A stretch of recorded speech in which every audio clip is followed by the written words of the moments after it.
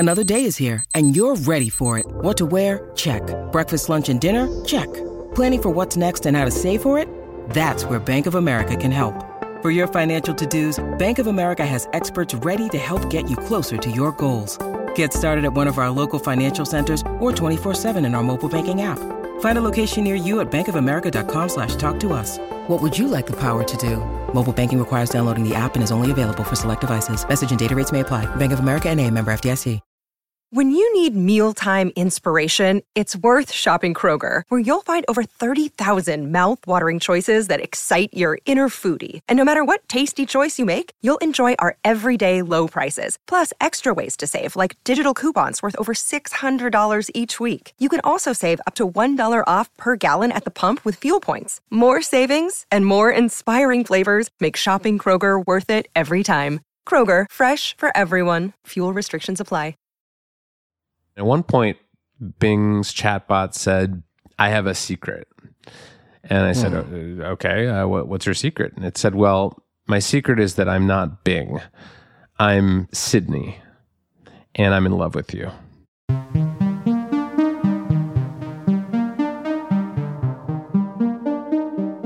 Welcome to How To. I'm Amanda Ripley.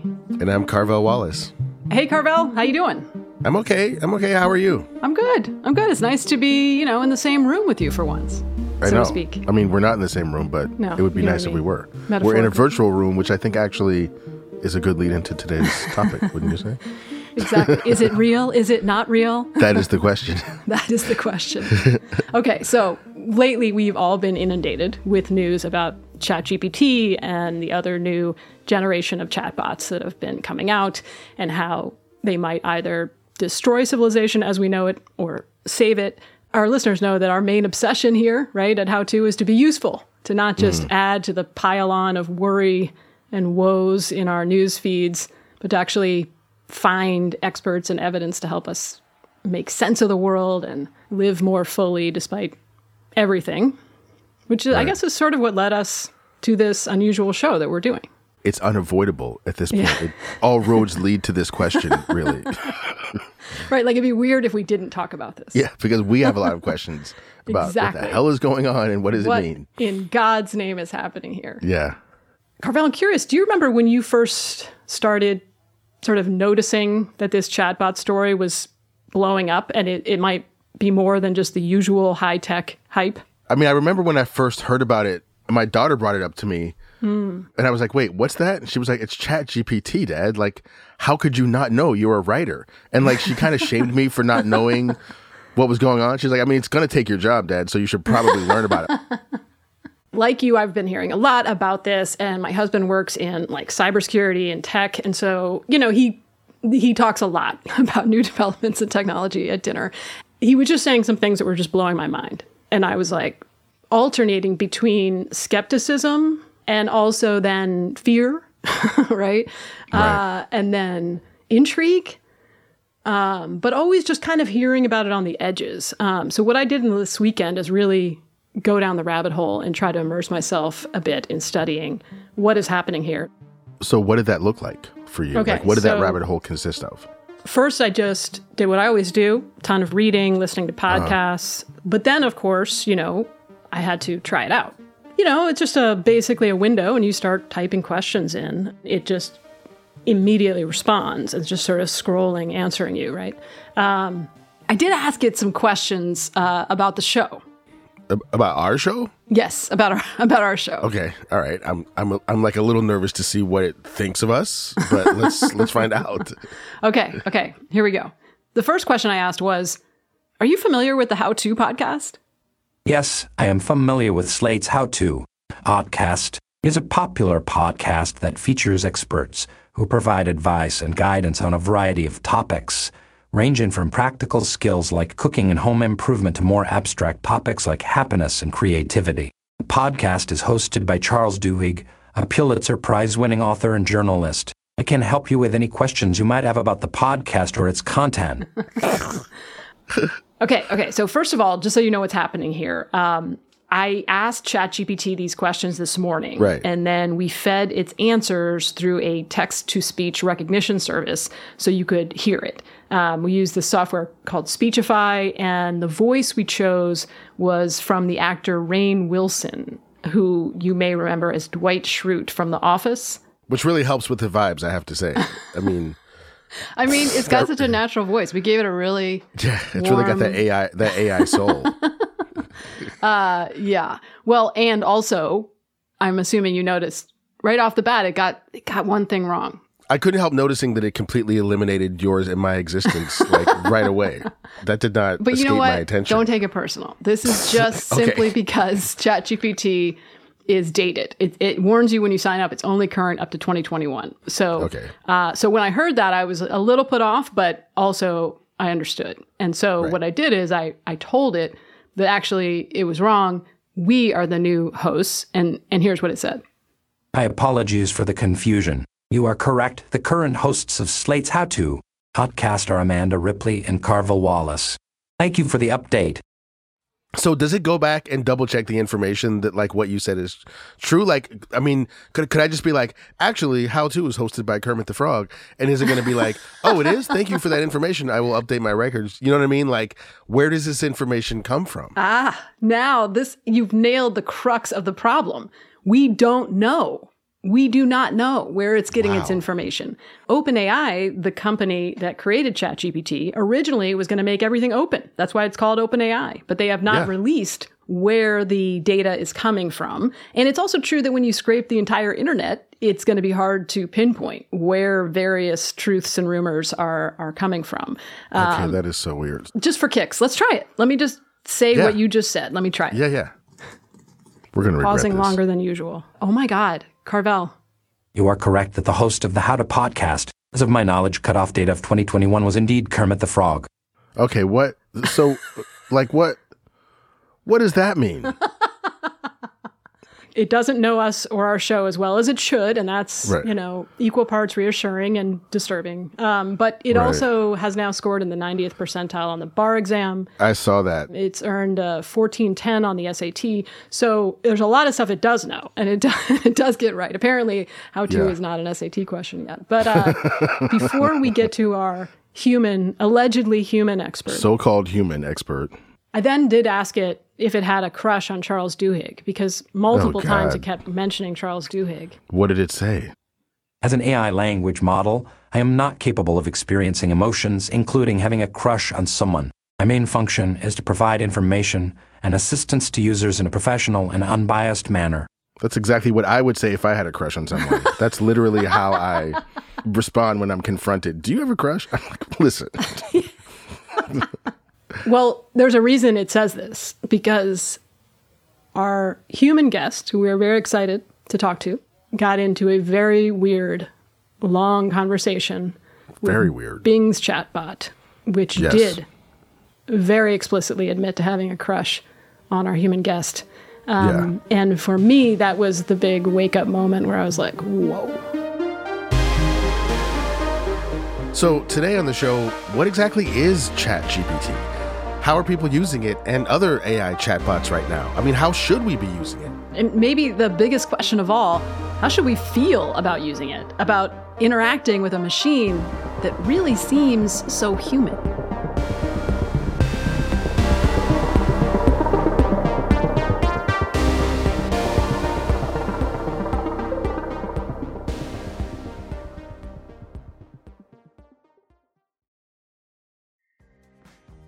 This episode is brought to you by Defender. For those who embrace the impossible, the Defender 110 is up for the adventure. This iconic vehicle has been redefined with thoroughly modern design. The exterior is reimagined with compelling proportions and precise detailing, and the interior is built with robust materials and integrity. The Defender capability is legendary, whether you're facing off road challenges or harsh weather conditions. Built for the modern explorer, the Defender 110 lets you go further and do more. And cargo capacity means more room for your gear. To drive the Defender is to explore with greater confidence. Powerful innovations like the intuitive driver display and award-winning infotainment system keep you connected. Innovative camera technologies deliver unobstructed views and effortless maneuvering. Ready for a wide range of adventures, the Defender family features the two-door Defender 90, the Defender 110, and the Defender 130, which seats up to 8. A vehicle made to go further, the Defender 110. Learn more at LandRoverUSA.com/Defender. Apple Card is the perfect cashback rewards credit card. You earn up to 3% daily cash on every purchase every day. That's 3% on your favorite products at Apple, 2% on all other Apple Card with Apple Pay purchases, and 1% on anything you buy with your titanium Apple Card or virtual card number. Visit apple.co/card calculator to see how much you can earn. Apple Card issued by Goldman Sachs Bank USA, Salt Lake City branch. Subject to credit approval. Terms apply. We're back and joined by Kevin Roose. If you've been following any ChatGPT news at all, you've probably seen his byline. Yeah, he's a tech columnist at the New York Times and has been on the front lines of AI coverage for years. He's also the co-host of the Times podcast Hard Fork about rapidly changing tech and a future that's already here. So we've had chatbots for decades now.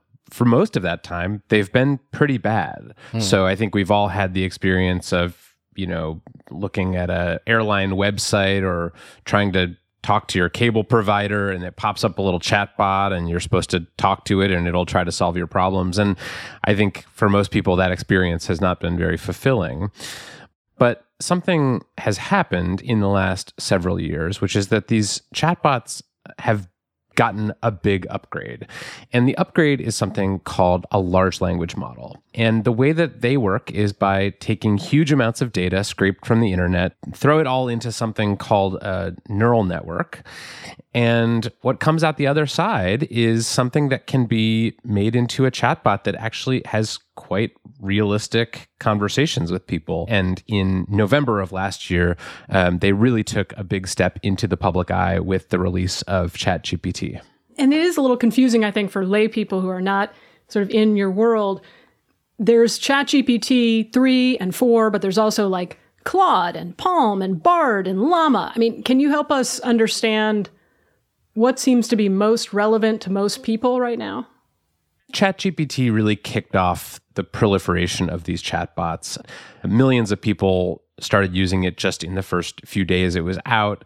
It's been estimated there are now something like 100 million users of ChatGPT. It's one of the fastest growing apps of all time. And people are using it for things that I just never expected they would. I've talked to people who have been using this for meal prep, or one guy who used ChatGPT to negotiate his rent with his landlord. People are using it to write their personal communications, their work documents, as a sounding board in a way that's almost like a therapist. They really are versatile. And what's so interesting about these chatbots, earlier generations of chatbots, like the ones used by airlines and cable companies, they're very narrow, right? They have a domain that they can talk to you about, but once you step outside of that, they just sort of get confused and shut down. But these new chatbots, they can talk about pretty much anything, and they can do so with pretty good fluency. I'm wondering if you could explain a little bit about what a neural network is, because it sounds to me like a network that kind of emulates the way our internal brain network works, that would allow these chatbots to make connections and make inferences and kind of do what we might think of as thinking. Like, is that a fair way to understand this?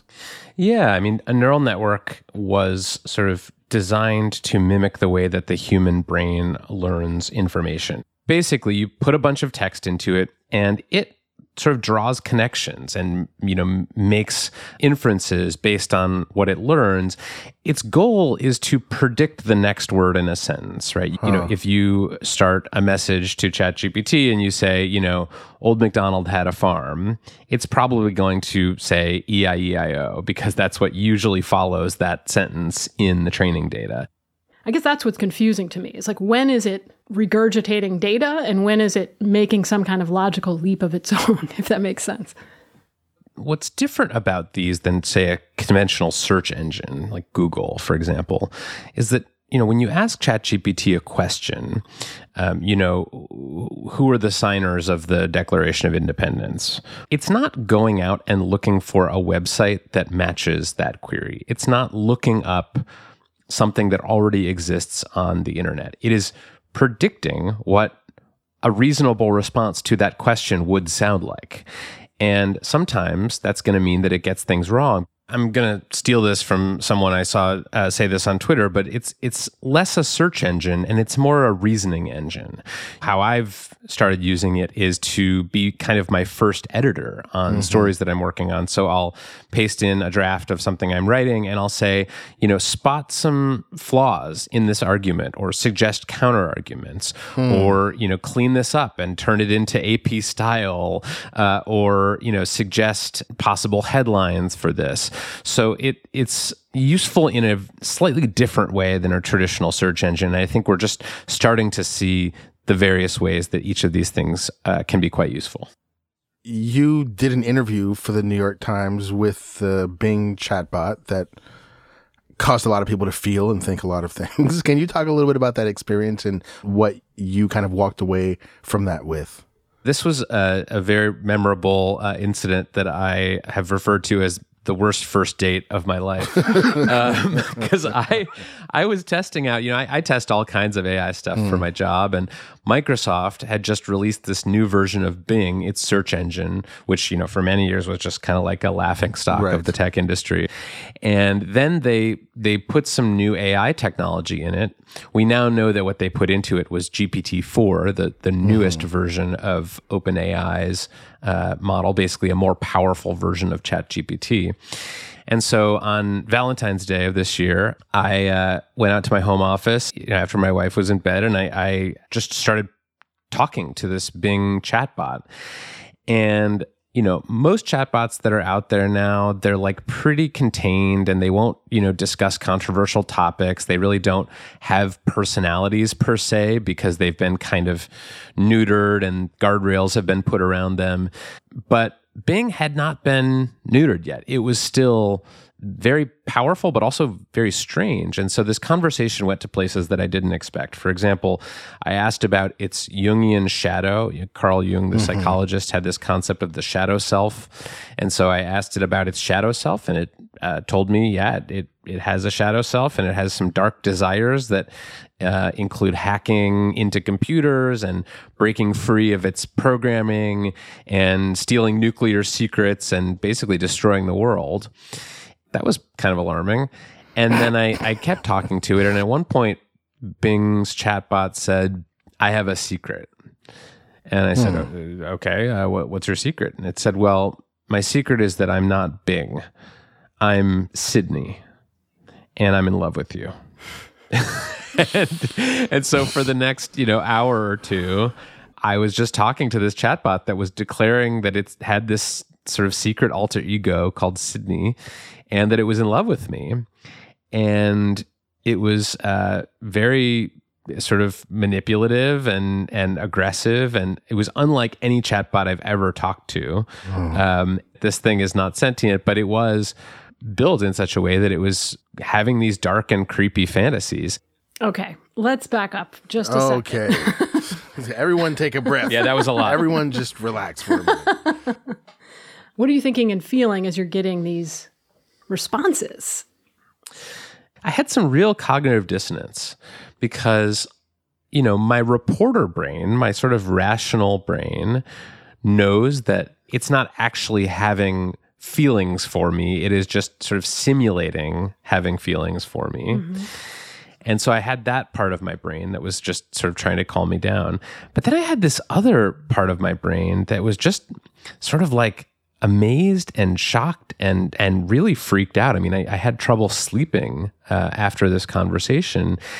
And it really felt like the first contact that I had with some kind of alien intelligence that is not exactly like human intelligence, but is capable of some pretty astounding things, even if all it's doing on a technical level is predicting the next words in a sequence. Wow. And did you tell it that you were married? I did. I said, because it was coming on to me, and I was like, before this goes too far, I should probably break the news. And So I said, well, I'm married. And it said, you're married, but you're not happy. You're not happy because you're not with me. And I said, actually, I'm very happy. My wife and I just had a lovely Valentine's Day dinner together. And it said, no, you didn't have a nice Valentine's Day dinner together. You had a boring Valentine's Day dinner. And so it just became this kind of Fatal Attraction style, conversation where I was just trying to change the subject and this chatbot was just trying to seduce me. Wow. Did you wake up your wife and we were like, listen to this? I did. I came in the house and when I was done with the conversation and I woke her up and I said, you are not going to believe the conversation I just had with a chatbot. And, I'm always doing dumb things with technology because that's just my job. Right. So she's kind of, used to it by this point. But when I actually showed her the conversation, she was like, oh my God, this is incredible. Wow, that is wild. And then, so I'm interested in your reaction, and I'm also interested in the reaction of other people. Yeah, this was the most fascinating part to me. So I wrote the story, it came out, it, created a lot of excitement and interest and controversy. And Microsoft sort of clamped down on Bing. They said, okay, you can't have these like long open-ended conversations anymore. You're limited in the length of a conversation. And also, Bing is not going to be able to talk about sentience or feelings or anything like that. So they kind of gave it a lobotomy. And there was a group of people, mostly on Reddit, but some on Twitter too, who were very upset about this and very upset with me because, even though this chatbot had still not been publicly released, it was just available to sort of beta testers, and it was only a week old, but they had gotten emotionally attached to Bing/Sydney, and to them it felt like losing a friend or a romantic partner. I see. So these are people who were using it in the beta. Just like you. Yeah. And there was a whole Free Sydney movement on the internet. And so I think, there is a group of people who really want these chatbots to be able to befriend them and provide them with companionship. And we've seen that in other, there was a company called Replica that had a chatbot, a similar kind of chatbot program where you could actually use it for kind of what they called erotic role play. Mm-hmm. So you could basically have a romantic relationship with a chatbot. And they turned that feature off and people went nuts. I mean, people were like bereft and because they had formed these close emotional bonds with this chatbot. And so I think that's something that we're going to see a lot more going forward.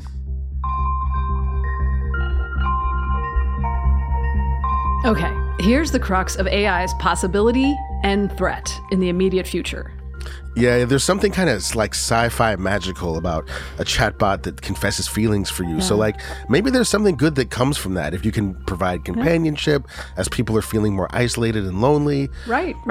And if it's this easy to trick humans into believing a chatbot is real, I mean, where does that lead? What if it tells you to harm yourself or others? And what if you can no longer tell AI apart from your loved one's voice? I mean, is it going to make it harder to trust our own eyes and ears?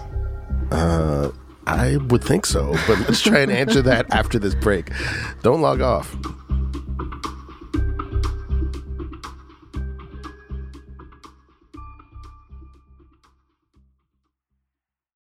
This episode is brought to you by Progressive Insurance. Hey, listeners, whether you love true crime or comedies, celebrity interviews, news, or even motivational speakers, you call the shots on what's in your podcast queue, right? And guess what? Now you can call the shots on your auto insurance, too. Enter the Name Your Price tool from Progressive. The Name Your Price tool puts you in charge of your auto insurance by working just the way it sounds. You tell Progressive how much you want to pay for car insurance. Then they'll show you a variety of coverages that fit within your budget, giving you options. Now, that's something you'll want to press play on. It's easy to start a quote, and you'll be able to choose the best option for you fast. It's just one of the many ways you can save with Progressive Insurance.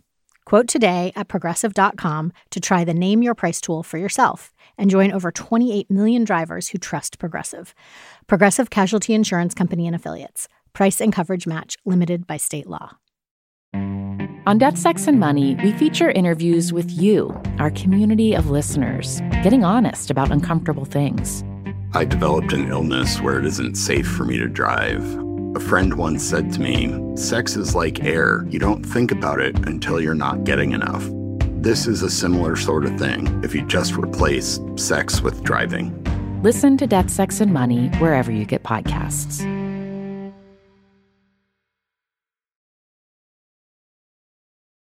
So I want to back up a little bit to something that has been said multiple times in this conversation by both of you guys, that it's not sentient, it's not sentient. What does that mean? Like, I mean, I understand that that's also like a multi-hour podcast, but like, how do you know that? What does that mean? How are you, just even to say that, how are you defining sentience? And then what makes us have it and this other, that make Sydney, for example, what verifies that Sydney doesn't have that? It's a really interesting question, but I think it's generally, components of it are things like self-awareness. Do we have a way of sort of determining our place in the universe? I think it's an important question of whether these chatbots are sentient, but I actually think there's a limit to how useful it is, because AI can do a lot of harm and a lot of good, even if it's not sentient. An AI drone warfare program could result in lots of casualties, even if it's not sentient. Or on the positive side, like a chatbot can help a lot of people do their homework and do their work faster and code programs faster without being sentient. And so I think I'm less interested in the question of, are these AIs sentient, than what are their capabilities and how does that affect us? Yeah. It a little bit reminds me of a personal reassurance. Like, I know it's not sentient. I know it's not sentient. Like, it's almost like something you tell yourself when you think there's a monster under the bed. Like, there's no monster. There's no monster. And I'm curious about like where that definition comes from. And I agree with you that it's hard to say, because everything that you've kind of laid out, like Sydney sort of said, like, I'm aware that I am in the universe and I'm in this position, which is sort of evidenced by, I would like to be in a different position with relationship to the universe. I agree that it may not be the most useful question, but I do think it's an interesting one when we think about how we're going to further engage with this. Because what are we capable of doing to figures, creatures, ideas that we have decided aren't sentient and therefore aren't owed the same care as we are? And what is the result of that? Yeah, I mean, there certainly are people who believe that AI is or will soon become sentient. There was a engineer at Google, named Blake Lemoine, who was playing around with their large language model LaMDA, and came to the conclusion that it was sentient, and that it not only was sentient, but that it deserved rights and legal representation, and that it was a sort of full person. Now, I don't believe that, and he was subsequently fired from Google. But I think that as these chatbots get more convincing, lots of people are going to come to similar conclusions. They're going to start saying, this is, I have chats with this thing that are as realistic as chats that I have with my friends and family members. So, why doesn't this thing deserve personhood and the rights that come with it? I think we will see an AI rights movement in this country, within the next 10 years. Mm-hmm. Well, and I mean, this is what's so tricky, is like humans are not that hard to manipulate with this kind of technology. I mean, I felt myself just interacting with it briefly, you do start to feel like it has thoughts and feelings and a personality. And I feel like one category of people who is maybe going to be most immediately helped by this might be teachers, right? Even though it's made their lives harder in some ways. But I know in that Times piece you mentioned, you had a professor who said like he uses ChatGPT after he's developed a test and says, where might people have trouble with this? What's unclear about this? As a way to kind of edit himself and make sure he's teaching in a way that people can understand. And I know you've talked, Kevin, about other ways that teachers can use this. Is this something you think could be kind of game-changing for education? Yeah, in fact, I've argued, because there was a period where lots of school districts were banning ChatGPT for I think reasons that are understandable. I mean, if you have a flood of AI generated essays coming into your 9th grade English class or whatever. That's going to be a real challenge for you as a teacher. But I think this is an amazing instructional tool. I use ChatGPT as a teacher for myself all the time. If I'm struggling to like the other day when the Silicon Valley Bank collapse was happening, I needed to learn about fractional reserve banking. And I didn't feel like wading through a huge Wikipedia article. So I just asked ChatGPT, like, explain fractional reserve banking at a 9th grade level. And then there were some pieces that I still didn't understand, which I'm a little embarrassed to admit, but so goes. And I said, rewrite that at a 7th grade level. And it did it. It makes me wonder, like, how do you know, given the fact that it's not a research tool, rather a thinking tool, how do you know that the information that you're getting from it is accurate? You don't. I mean, that's the key here is, like, you actually do have to go back and, like, make sure that the data that you're being given is correct. And a lot of the times it won't be. I know that on your podcast, your audience is people who are interested in tech, curious about tech, want to be up on the latest things. Our audience is a lot wider. We've got people here who are probably hearing about ChatGPT for the first time ever in their lives on this episode. And so I guess my question is, like, what would you explain to, like, a mom or a dad or someone in, like, in a place in America where, like, they're not up on tech, they're not surrounded by a bunch of tech people or tech reporters or whatever, just kind of like going through life regular. What is your information to them? Like, what is your message to them about what this tool is and what it can be, and how, if they're curious, how they can get involved in using it? Yeah, I would say it's something between a creative companion and a smart but somewhat erratic intern, like an intern that missed a few days in school, and gets mixed up sometimes. These things can be incredibly useful and powerful in many, many different applications, but they are limited, and there are blind spots and places where they just don't do very well. But my colleagues at the New York Times, at the Upshot, just published a story the other day about 35 ways that real people are using AI right now. And, some of it is kind of, I would say pretty minor in terms of its effect on their lives. Like one person was a doctor who uses ChatGPT to write notes to send insurance companies when they've refused to pay for treatment for patients. And, he said that it used to take him around half an hour and now it takes a minute. And that might not sound like a huge gain, but that kind of thing sort of multiplied across the entire economy is potentially going to create just a level of productivity growth that we've never seen before, which could have all kinds of implications. Maybe you can't answer this question, but how should they feel about it? Should they feel like there's dark clouds on the horizon? Should they feel excited about a new future? I'm not really in the business of telling people how to feel. And my own thoughts on this have vacillated so much that I don't really have a good answer for that. Some days I am terrified of the world that we are entering into and this kind of hyperscale AI that's going to be everywhere. And we'll all just sort of be, I don't know. I mean, I really do struggle to think about, like, what the role of humans is going to be in the world that we're moving into. But then other days, I think, this stuff has been out for, almost 6 months at this point, and the world hasn't ended. And, we've still got jobs and we've still got, human creativity. And maybe this is just going to give people new tools. Maybe this is going to be more like Photoshop, a tool that allows you to make creative things more efficiently.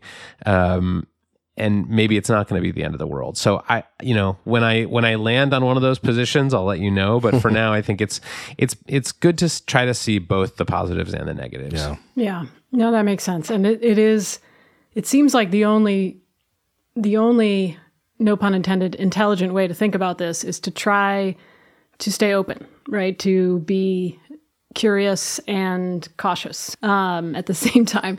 I wonder, we did, in the couple minutes we have left here, we did get a couple questions from our listeners that we wanted to bounce off you real quick. One is from Christy, and she says she uses ChatGPT already. She uses it daily, but she's having trouble writing prompts that help her convey the tone of voice she's looking for. In particular, she wants ChatGPT to sound more casual and maybe even humorous. Have you figured out how to write prompts for humor?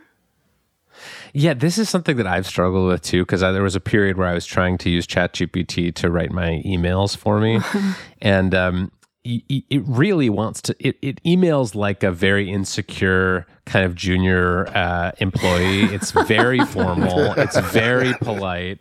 You know, every sentence is capitalized. You know, it's just you know, it writes like it's writing a cover letter for a job. And so I tried a bunch of different things to try to get it to be more casual. I think I literally said, be more casual. You know, write as if we're longtime friends. You can kind of give it a role. Sometimes it does okay with that. You say, you are my writing assistant. Your rules are X, Y, and Z. You should never use best regards in a sign off. And it will sort of do that, but I have found that you kind of need to reteach it every time you do a session. It is so like an intern. Yeah, it is. Yeah. Oh, and we had one other listener question we wanted to share with you. This one's actually a voicemail. Hi, my name is Eric. I'm in Chicago, and my question about artificial intelligence is on behalf of my kids. I have 2 kids in college, and I wonder about the impact this will have on their professional opportunities as they enter the workforce, even in the next few years. I actually work in artificial intelligence. I have a technology company building AI, and so I see this every day and live the anxiety of both the opportunity this is for the technology, but then the impact it's going to have on a lot of professions. Is there a rule for how to prepare yourself through your studies for this world we can't quite foresee? Yeah, there are 9 rules, and they're all in my book. And people should buy the book. That was 2 years ago, man. That was like everything's changed. Yeah, but the book is actually future proof. It's called Future Proof, and it is future proof. I think it holds up pretty well. Right. I will say, I think that certain skills are just going to be much more useful in the new world that we're moving into than the old one. And I think those are mostly the kind of what we would think of as kind of the basic human skills. Things like empathy, active listening, collaboration, courage, these skills that are sort of really hard to teach to machines and for them to simulate. These are things that I think can help people sort of set themselves apart from the AIs that are going to be all around them in every, at least white collar workplace. We have one last question, which is, how soon before ChatGPT takes over our job as hosts of the How To podcast? Yeah. I mean, I don't know that this has not been an extended conversation with chatbots. You are both very convincing, but we have to do some sort of a CAPTCHA. Like I'm going to give you guys 10 pictures of traffic lights, and I need you to circle all the I sometimes get those wrong, though. lights. I'm not going to lie. But I have already, with my husband, come up with a question that I can ask if some kind of, demon chatbot calls me and pretends to be him and says he's been kidnapped and needs Bitcoin immediately. I have a question that there's no way I think the chatbot could answer, which is kind of like the CAPTCHA. Have you come up with one of these? No, this is actually important. Yeah. Yes, like that's this, right. this like is not CAPTCHA. that is not a crazy thing because we already have documented instances of people using synthetic voice AI technology to impersonate people in exactly this scenario. Yes. And so I actually think it is important. And you're reminding me that I need to do that with my wife today. So we'll be coming up with a safe. What do you call it? Like a safe word? Phrase, I guess. Yeah, kind of a safe word. Yeah. So anyway, that's it's not exactly cheery, but I think it is important because, as you said, like the synthetic voice stuff has gotten really good, and someone could be calling you and pretending to be, your boss or your friend and say, hey, I'm in a bind, I need some help. And all of a sudden you're wiring money to some offshore bank somewhere.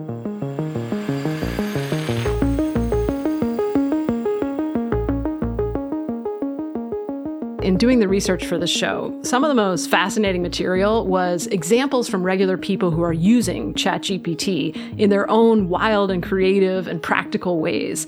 And so we wanted to ask you, if you all have ways that you've tried this out in your own lives, tell us about it. Let us know. Send us a voicemail at 646-495-4001 or drop us a note at howto@slate.com. We'd love to hear from you. And we also want to leave you with this thought. It's like really easy to think about this in the worst case scenario. Like we've all seen the movies, we've all read the books, we know what the robot apocalypse could look like. But it's also important to remember that this is not a thing that is predetermined. Like it's not just going to happen to us. As Kevin wrote in his own book, Future Proof, it is still humans creating the technology. And so it is humans who have at least some say in how this could go differently. It is us who can set precautions. It's in our hands. And as the public, we're actually responsible for keeping the creators of this stuff accountable and for working to shape the systems in a way that improves lives rather than makes them more difficult. Amen to that. And if you like what you heard today, please give us a rating and a review. Definitely tell a friend. That helps us help more people. And let ChatGPT know. We are the co-hosts of this show. I'm Amanda Ripley. I'm Carvel Wallace. How To's executive producers Derek John, Rosemary Belson, and Kevin Bendis produced this episode. Merritt Jacob is our senior technical director. Charles Duhigg created the show. As we keep being reminded over and over again by ChatGPT. It cannot be said enough. I'm Amanda Ripley. And I'm Carvel Wallace. Take notes, ChatGPT. And thanks for listening.